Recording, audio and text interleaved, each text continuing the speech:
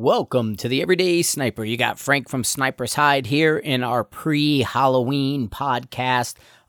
Spent the weekend, put some of my characters up. I lit the house up with my 20 LED lights and different things, but I didn't put out any of our animatronics or anything like that. Well, then Saturday we decided, you know what, I'm going to put out the animatronics. So we put out a limited amount of them and we kind of kept it pretty sane. We stopped at a couple of those Spirit Halloween shops and grabbed a few of the leftover stuff. We pulled a couple right off the floor. You end up getting like a 15% discount or something when you yank them off the floor. And we got this creepy little girl on a rocking horse. Pretty cool. So in light of Halloween, I'm going to give you my Halloween ghost story. And I'm going to go back to when I grew up. As I mentioned before, with a couple people, I grew up in Bridgeport, Connecticut. We actually lived in Stratford, but at times we lived in Bridgeport. Bridgeport and Stratford are like sister cities in a weird way, although Stratford's tiny compared to Bridgeport. So when we were growing up in the 70s, there was this haunting called Lindley Street. And if you're coming up 95 and then you turn over to Route 8 to go north, you'll see the exit for Lindley Street is right there. And we didn't live too far away from that. So in 1974, Lindley Street became world famous for this ghost story in this tiny little house. And it was owned by this Gerard and Laura Gooden. Okay, so what had happened, and I'm going to read this, because there's a thing called Connecticut Damned or something like that, The Damned. And I'm going to read you the story because it'll do better. If I tell it to you, it's going to sound like, really, Frank? What's going on? What do you mean? But I'm going to read you the story. And what makes Lindley Street unique is it went on for a long time. Drew crowds, had all these things going on. People would go there to see what was happening because it was a physical poltergeist type of haunting where stuff happened. Well, they brought in the police department and the fire department. So here's the Lindley Street story. So in November 74, Lindley Street in Bridgeport became the epicenter for one of the most documented hauntings in Connecticut history. A small bungalow-style home owned by Gerard and Laura Gooden, as reported to be under attack by otherworldly forces that were allegedly responsible for moving furniture, breaking windows, levitating objects, and making a cat talk. Yes, the cat talked. And generally perplexing and terrifying everyone who stepped foot in the house. Now, the situation seemingly increased in intensity. Police and firefighters were called in, as were news reporters, priests, paranormal investigators. As I had mentioned before, if you ever saw The Conjurings, the Warrens, Ed and Lorraine Warren, well, they lived the town over from me. They lived in Monroe. And when I was in high school and just before intermediate school and high school, we moved from Stratford to Shelton. Shelton's right next to Monroe. Stratford is not too far either. So they used to do these slideshows back in the day. These were ghost hunters, Ed and Lorraine, before there was ghost hunting. And they used to do slideshow presentations like twice a year at our school. They do a Halloween one, and then they would do an end of the year assembly, and it would be like Ed and Lorraine Warren because they were so close. And they would do that at Shelton High. They would do it all over the place. So they'd come to our school when I was at the intermediate school and different things like that.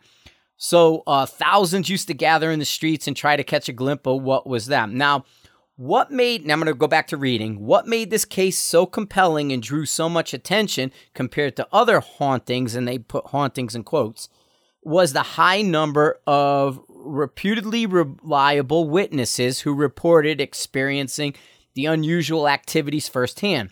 Beyond the Goodens and their friends, more than 24 firefighters and police officers and others investigators were on the scene to all sorts of bizarre happenings, including the couches and chairs spontaneously moving across the floor, tables and refrigerators levitating, paintings and crucifixes falling off the wall, even knives flying through the air. They also recounted hearing a range of audio phenomenon from inexplicable knocks and bangings to disembodied voices.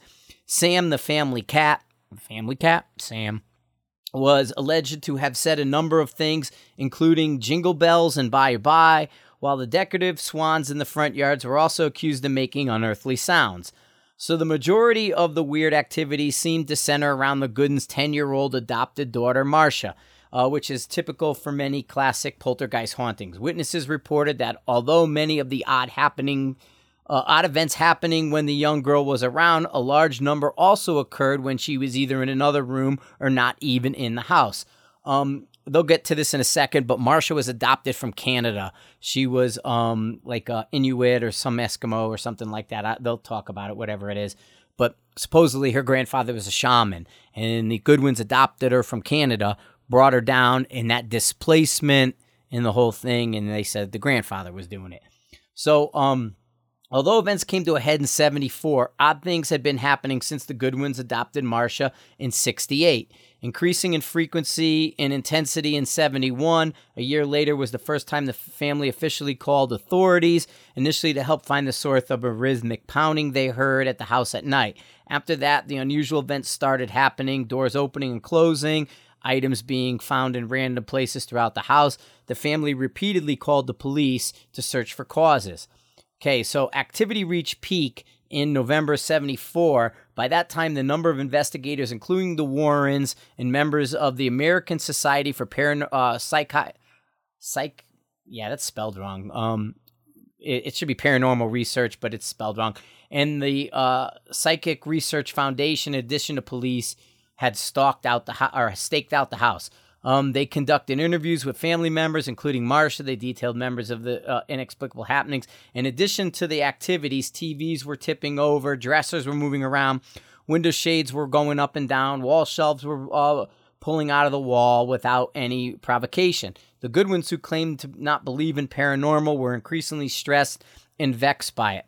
Meanwhile, the local and national press of the case had large crowds. This was like Sunday afternoon. Hey, let's go by Lindley Street and see what's going on, because there was big crowds on the weekends. The situation seemed to be getting more intense. A few weeks into the investigation, a police officer witnessed the young girl Marcia attempting to tip over a TV with her foot when she thought no one was watching. Being caught in the act, she soon confessed that she was responsible for all the activity in the house and explained how she had done it all. The events were soon declared a hoax by the relieved police, who ended the official investigation. Although questions remain of how Marcia had been able to perpetrate some of the witnessed events when she wasn't in the house as well as in another room. A majority of investigators, press, and curious crowds soon went away. Interesting, even though Marcia had admitted to being the cause of the events and apologized for her role in it, strange happenings purportedly continued for weeks, So more than 40 years later, what happened at Lindley House is still disputed. Some say it was all a hoax by the young girl. Others said that they allegedly saw unusual things happening when she wasn't even there. And, she couldn't have faked it. One thing for sure, it's the most famous haunting in Connecticut history. So there's all this stuff. It's actually a really cool kind of story, and there's books written about it. Like I said, the Warrens were there. It was pretty darn famous. The world's most haunted house, the true story of the Bridgeport poltergeist. There's all these different stuff happening and everything. But Lindley Street was kick-ass famous. And that's my ghost story, Lindley Street and the ghost. They moved the refrigerator, flipped stuff. The cat talking was the best, though. Imagine going there and the cat was talking to you. But go check out Lindley Street in Bridgeport. Go Google it every now and then, and you'll dig it. It's pretty funny if you're into the Halloween kind of stuff. All the cool movies are on, also want to catch up with a couple things. I talked to Mark Taylor this week. We're already at like 95 shooters, and we're only going to be around maybe 140, 150, because we do have some private classes going on up in Alaska. If you are interested in taking a class in Alaska, get a hold of Mark Taylor at Wiggy's Alaska. They're filling up fast, and normally they don't get this full or anywhere near this until like January or March. We're in October, and we're a little over halfway full, okay? So with the private classes coming up as well, the LE, the different things we're doing, we're not going to be open to as many kind of random students as we usually do. So Wiggy Alaska, Mark Taylor. It's Alaskan Precision Rifle Course at gmail.com. If you are interested in taking that course, let us know now. Now, I haven't sorted out the Colorado stuff yet. I still have to do a few things down here with Mile High.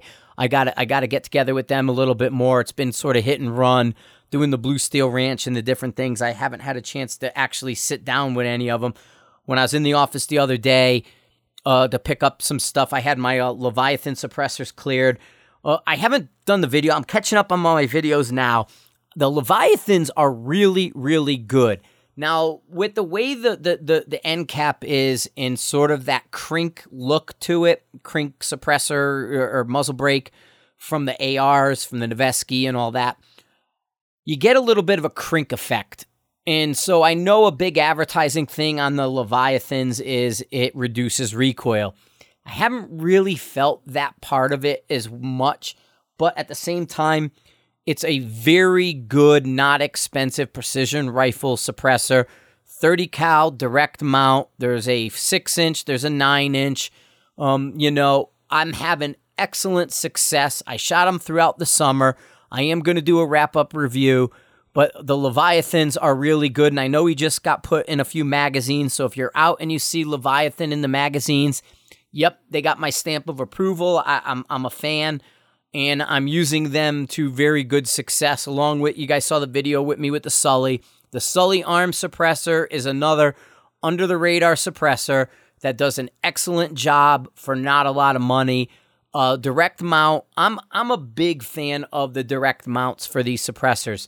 Do I have an issue with muzzle brakes? No, with an asterisk.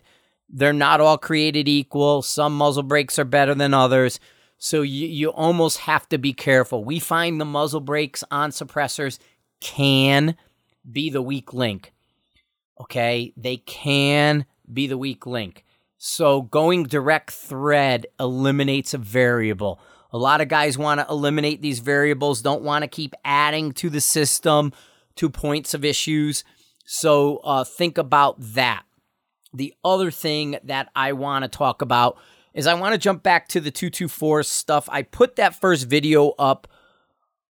Great response on it. A lot of questions. Number one, right off the bat, and like I said, I'm going to talk with Brian Whalen about this. He's coming probably this week down here or up here. He's down south. I'm up north. He's going to probably come up here and we're going to work on it. But a couple things more generic, not necessarily specific, but more generic observations. Number one, the Hornady ammo is excellent. 88 grain works really good. No issues. The 75 grain I've been talking about, the American Eagle, is as well equally good. Super cheap. Guys are reporting you can get American Eagle 75 grain 224 Valkyrie for $8 a box. That's pennies, man. You can use that to reload, the brass, the whole thing. It's well worth it. Now, twist straight with the Valkyrie. The problem with the 90s was not the twist straight. They work fine. The problem was the load. There is some stuff with the bullet, but I think it was more chamber and load. Okay, we know, number one, not all rifles and barrels are created equal. If you're doing a Lego gun, if you're doing the Savage, if you're whatever, yes, they have issues. A lot of it was to the chamber. Okay, the chamber specs weren't thought out right. There was some issues with chambers. Okay, the 90 grain load was retuned. We know this for a fact. It was pulled, it was retuned, it's back out on the street. It's working well. It's half minute or better if you know how to shoot your rifle. Okay, a lot of these guys are shooting semi-autos. Not everybody knows how to shoot a semi-auto well. Yeah, I get it. You shoot what you think is little tiny bug holes at 50 yards with your 223. That doesn't always translate to success out at distance. When guys are shooting 223, 100 yards and saying that they shoot so well, we prove this in class all the time. Guys can shoot a half-minute group at 100 yards, take them to 2, and they shoot a 1.5 group. Okay, it's not linear. Just because you shoot a half minute or better at 100 with one thing doesn't mean you're going to do it at 200. Okay, they're variables. Craddock seems to be doing well. JP we know is doing fantastic. Those two we know are fact. Now, whatever Reamer Mile High was using for the bolt gun that Brian's shooting works well. We are going to address accuracy for video inside 1,000 yards. We're going to do an 800. We're going to do some others so you can see sort of that inherent, not, on steel accuracy, that kind of thing. We'll put something together so you could see it. But the way it is right now, it took some time to fine tune. And I know these guys are all putting down on the Valkyrie. It's 6.5 Creedmoor Part 2. Okay, we're seeing the same complaints, the same bullshit, the same crap that everybody complained about with the 6.5 Creedmoor we're seeing with the Valkyrie. Is the Valkyrie a 6.5 Creedmoor replacement? No, it's not. Nobody's suggesting it's a replacement. It's an option. These are options. These are good options for higher round count, low recoil, good to the 1,200, 1,300 yard capabilities of this. Now, after 600, 800 yards, depending on the conditions, you will have to be on your game with wind. The wind kicks the 22 bullet's ass after that 700, 800 yard zone. Okay, I find the 75 grain is great to 600. After that, it falls apart in the wind. You have to be on top of it. Elevation's fine. Wind is off. When I shot the 88 grain stuff, same thing. I'm when I shot Guardian. Okay, Guardian had about a 6 mile an hour wind going on. Okay, please listen to what I'm saying. Stop asking me about twist rates. The 1 in 7 is fine. The 1 in 7 works no problem. It's not the issue. So the wind. I'm edge of plate, edge of plate, edge of plate. We had a 650 yard shot. I'm edge of plate and I hit. The next shot was 789. Okay, almost 200 yard jump between the 650 or 140, give or take. You know what I mean? 650, edge of plate. 789, I had to use 1.5 mil. That big of a difference at that crossing. It's almost like the images of the 168 hitting the invisible wall and hitting the ground. Bullet goes up, flies, hits the invisible wall, and drops and hits the ground. Think of that invisible wall as a wind issue. It's a 22 caliber bullet. It's 88 grains. It's light as shit. It's going moderately fast, not over 3,000, under, 29 and under, right around there. The wind affects it after that 600-700 yards. Okay? That's the downside of it. The upside is, doesn't recoil, doesn't get nearly as hot as some of these larger calibers with more powder. It's got a huge round count. Okay, we're giving it a round count, a barrel life. We're giving barrel life of 6,000 rounds. Jim Gilliland came on and posted in the hate-filled diatribes of everybody who hasn't shot it or shot it twice. Well, I shot a mag. I know better. Yeah, okay, dude. He's got 5,000 rounds through his right now, and he's still sub half minute. 5,000 rounds, sub half minute. He's got 12,000 rounds total with the platform. He says it's viable. I say it's viable. Brian says it's viable.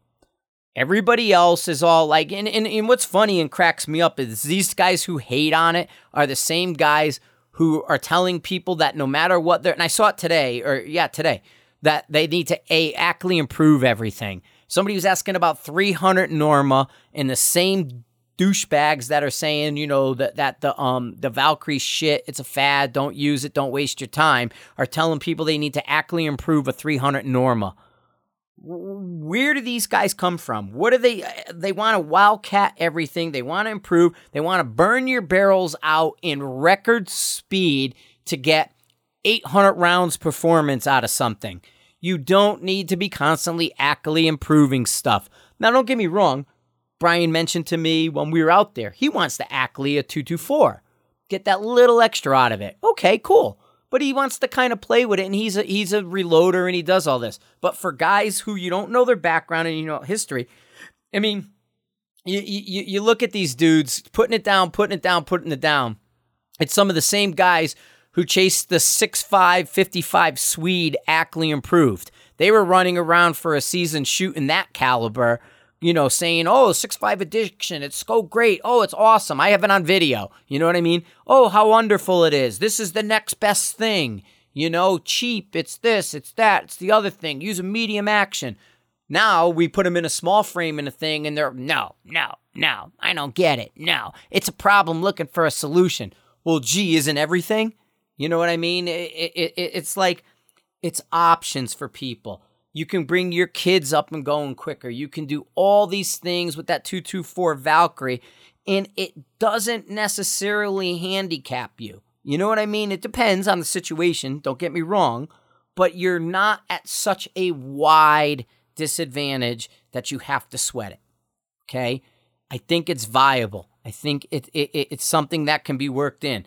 The bighorn actions, you know what I mean? Do a bighorn switch lug, yada, yada.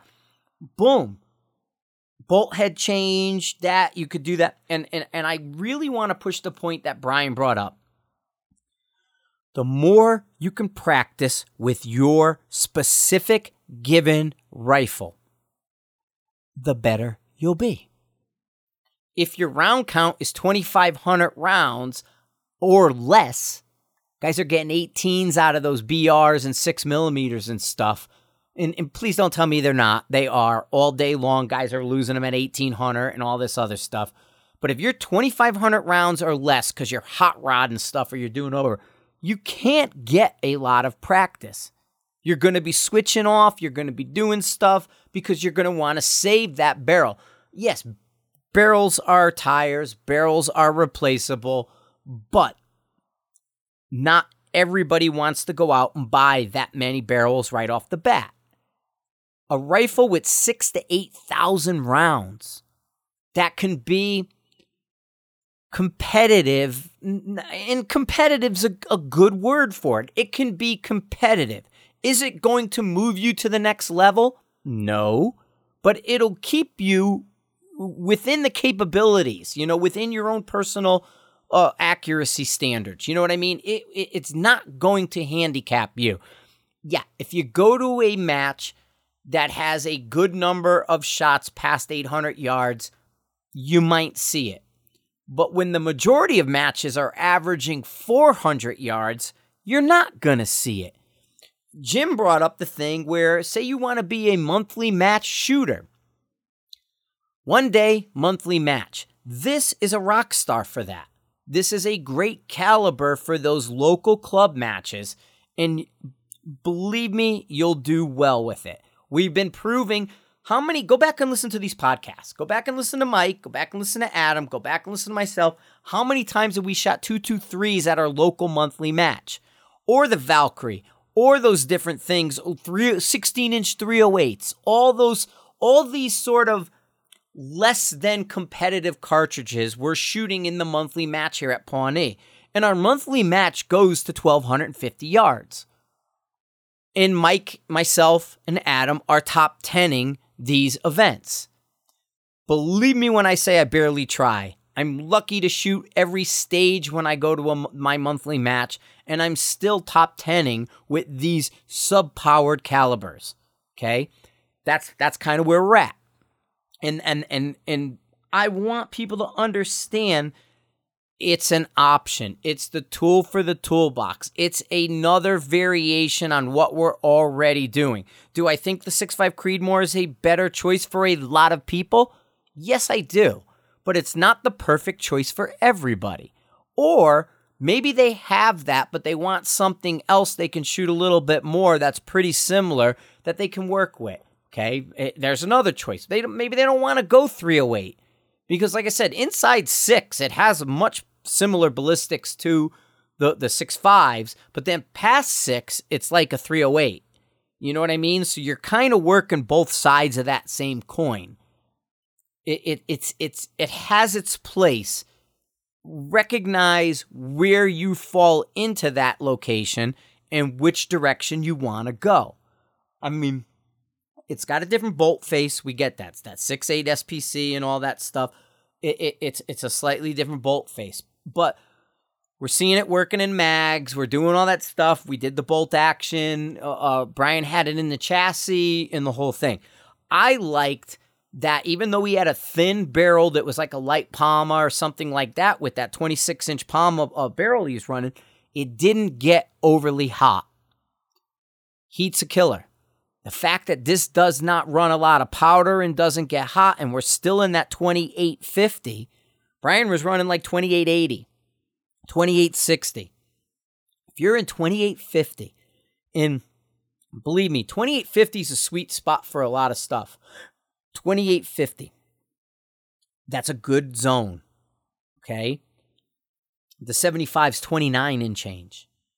You could do an 80 grain load and be in that 29 and change. A good 80 grain bullet will get you there if you're hand loading. Okay?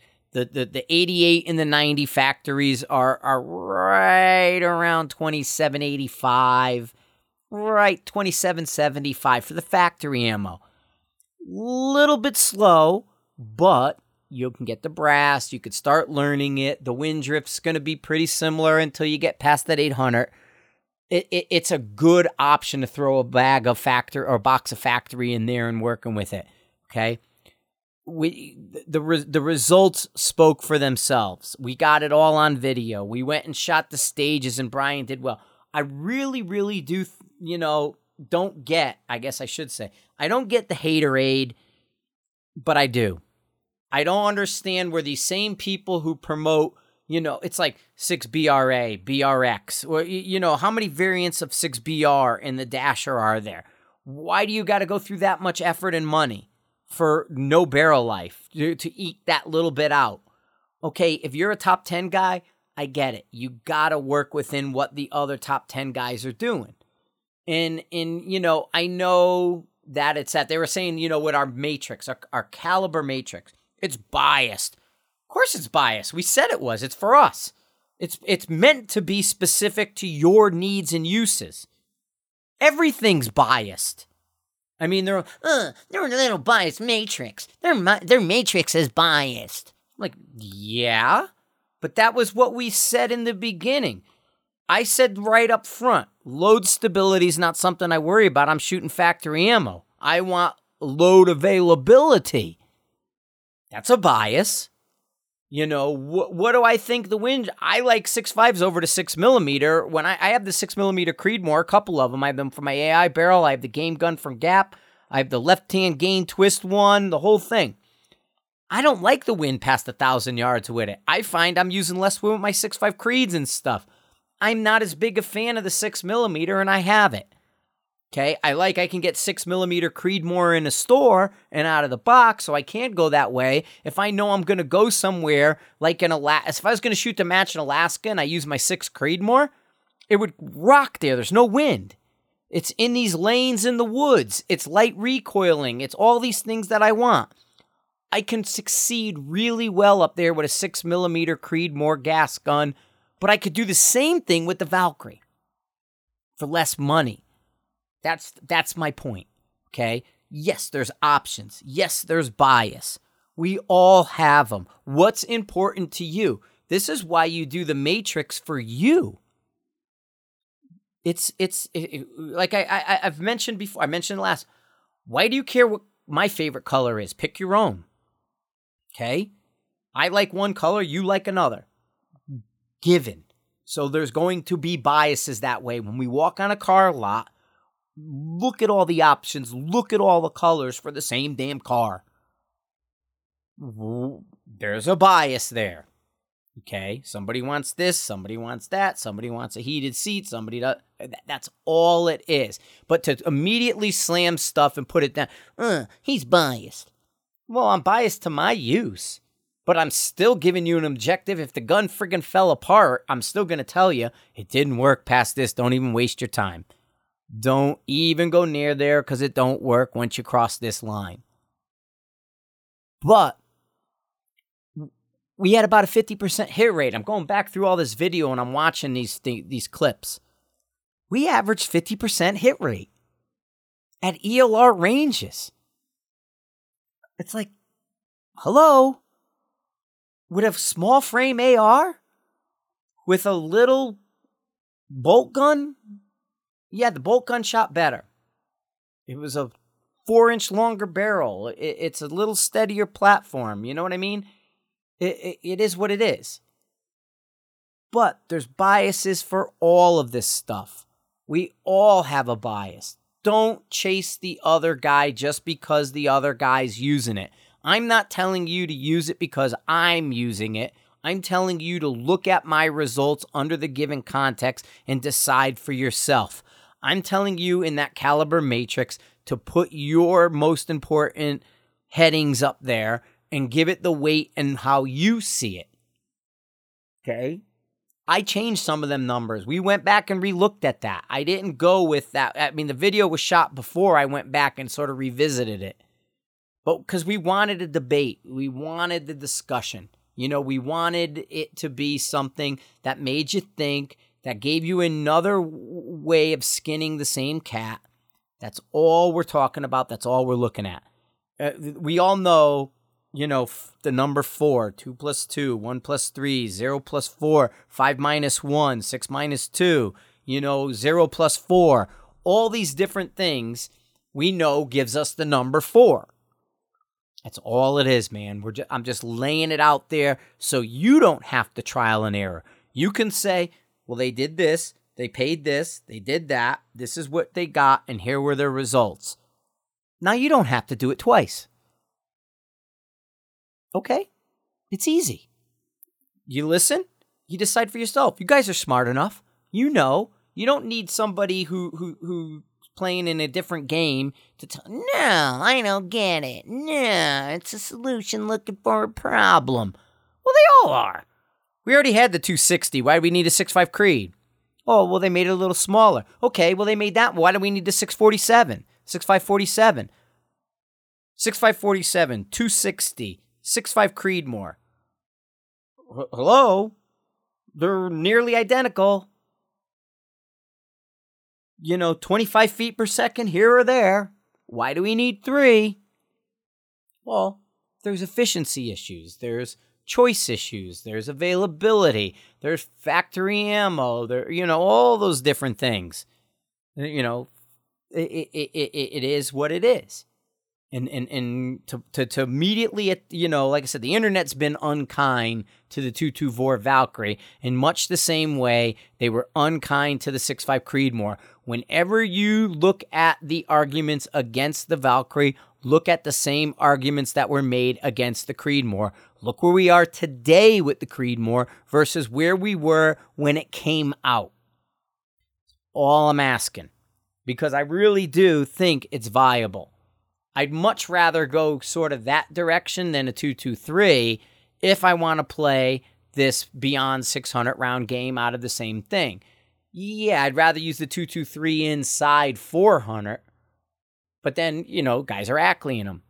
And we're seeing the 80 grain Ackley improve, 2950, right in that 29 zone. Well, you can do that without Ackley improving. Factory ammo. Less effort. Not chasing brass. Holy cow. It's an option. That's all I'm saying. And honestly, I'm trying not to hype it. I don't want it to be overhyped. I just don't like the overly aggressive, attacks on it. Because put it to you this way. If you got less than 200 rounds through it, where you really paid attention, you doped the rifle, you did everything you would normally do as if you owned it, you really shouldn't be commenting to that degree. Yeah, you can go anecdotal. This didn't work. This is that. Well, that's early adopter stuff. Okay, we get it. There's always going to be an early adopter thing. You know what I mean? There's that element of early adoption. I get it. I tend to early adopt because I have to be able to speak technically on it. You know, I have to be able to speak coherently on it. I have to be able to tell you what's going on, and you want to know from me as soon as possible. So that early adoption works in my favor. But then you start looking at these Lego guns that don't work. You start looking at all these different things, and you go, what the heck? I mean, look at the Look at the 260 stuff with the Seekins now in the military and all those things going on, and those guys are grabbing towards that stuff. Okay, the AR platform. How long did that take to move into that direction where it gets accepted? It's there now. It's being used. Same thing with the Creedmoor. Same thing with the Norma. And they don't have to ackley them. They don't have to play around with them and tweak them. Can you? Of course you can. But why? My 25-inch 300 Norma, and it's 5 years old now, goes, I just got the new load from Andrew McCourt, $29.90 out of a 230 grain burger, out of a 25-inch barrel. Do I really need to ackley that? Yeah, it's a hot load. It's a bit on the stout side. Before that, I was $29.60 with a pretty mellow load. $29.60. I've shot it to 2,500 yards. Do I need to ackley it? And yet I'm reading these guys telling everybody to ackley everything, that these things are a waste of time. Well, why go through all that extra effort for 25, 40 feet per second more in that case? I can see where you might want to squeeze that extra out. And I've seen guys with good success in the 260, but it knocks the barrel life down quite a bit. I got rid of my ackley. I had a 260 ackley, got rid of it. It's a straight 260 now. I didn't see the benefit. It gave me 40 feet per second more. I can live with that less. You know, it didn't put me into another time zone. I can actually go down a little with the bullet weight and bring that number up. You know what I mean? I could play it that way without having to go to the ackley route. And that's kind of my point. If you're into ackleying and you're reloader, more power to you, man. I know it makes the shoulders a little bit more efficient for you, and you squeeze that little extra, but it's not always necessary. And there's something to be said for quality factory ammo. Up next with the Valkyrie is I'm going to post the 1 mile video stuff. So we shot it to, I couldn't find, I only had part of the 2,000 yard one. I don't think I got what I needed video-wise. I may have not did it my first run, and then I did it with factory ammo. I did it the first time. I only shot 9 rounds of the hand loads. That's when I got my 2,000-yard hit. Then I went to the factory box ammo, and I tried it, one mag worth, and it didn't work. I only had that on video, so it's almost like I wasn't quite sure what was going to happen and didn't turn the camera on. I know I was filling cards up, so I'm going to be bummed if I don't have it. I know I had Brian shooting it. I had me shooting the others, but I don't think I caught it on video when I did get my one hit, which I'm a little, but I did get my multiple hits at a mile. That was totally caught on video, and it was successful, man. It was decent to go over 50% with the Valkyrie at a mile. And it was more than a mile, 1785, 1780, 85, somewhere right in there. Cool. Speaking of ranges, I got the Nukon optics stuff in. Nukon's out of Canada. They revamped their line. Years ago, everybody was into the Nukon. You know what I mean? It was the Nukons were all over the place. They were pretty well known, but big, heavy laser. They're kind of like Russian lasers in a Canadian wrapper, you know, and so they were bigger. Well, Nukon's kind of refined it. They're coming back out into the market. I have the spotting scope with the laser here. I have the small handheld laser rangefinder, which has a 3,500 meter spec on it. And so we'll test that out and see what it's like. It's half the price of a Vectronics. So the 3,500 meter small handheld laser is like $4,000 retail. Okay, and then I got one of their aiming, their sort of like their designators as well to play with.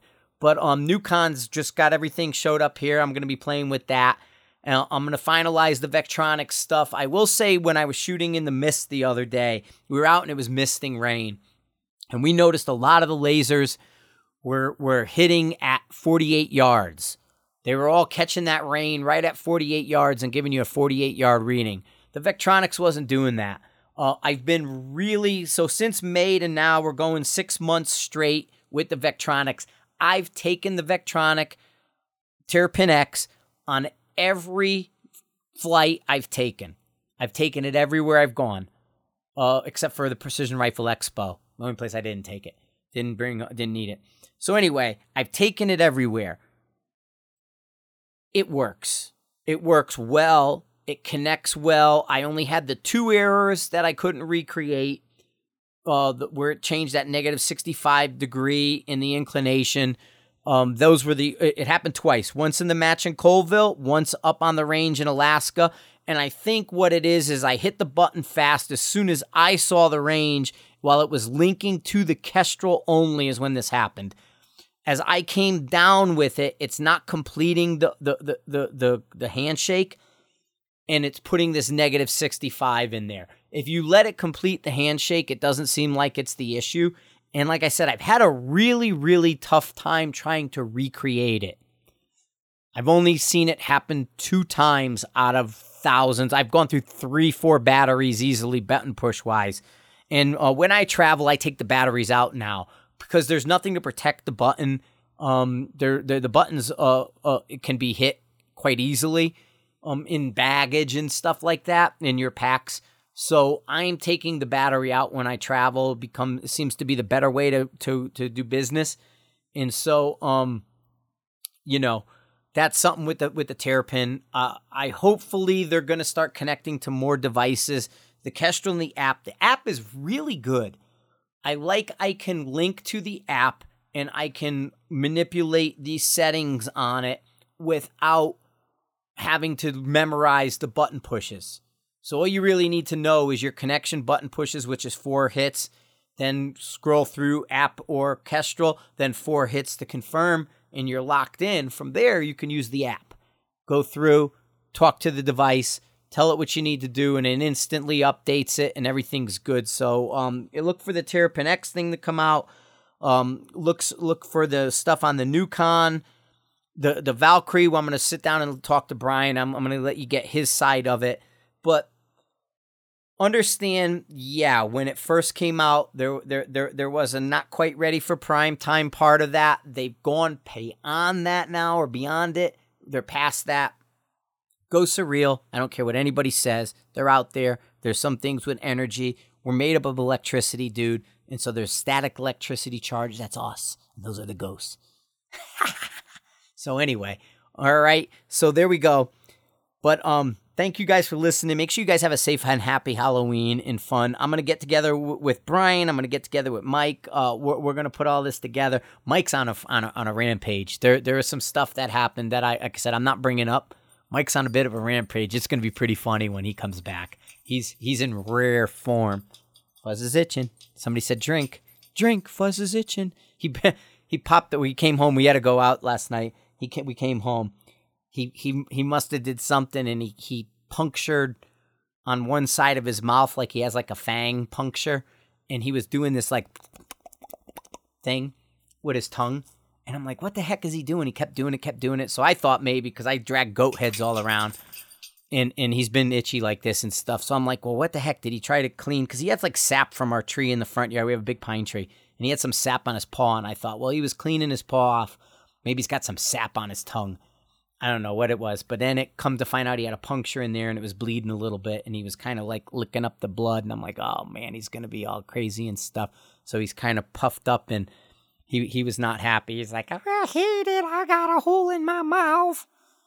So he was not pleased with what was going on with that. But his ears are right. We got to get him his shot. We do these booster steroid shots for him, and so he's got to go get a booster steroid shot. So he's not nearly as itchy as he's been.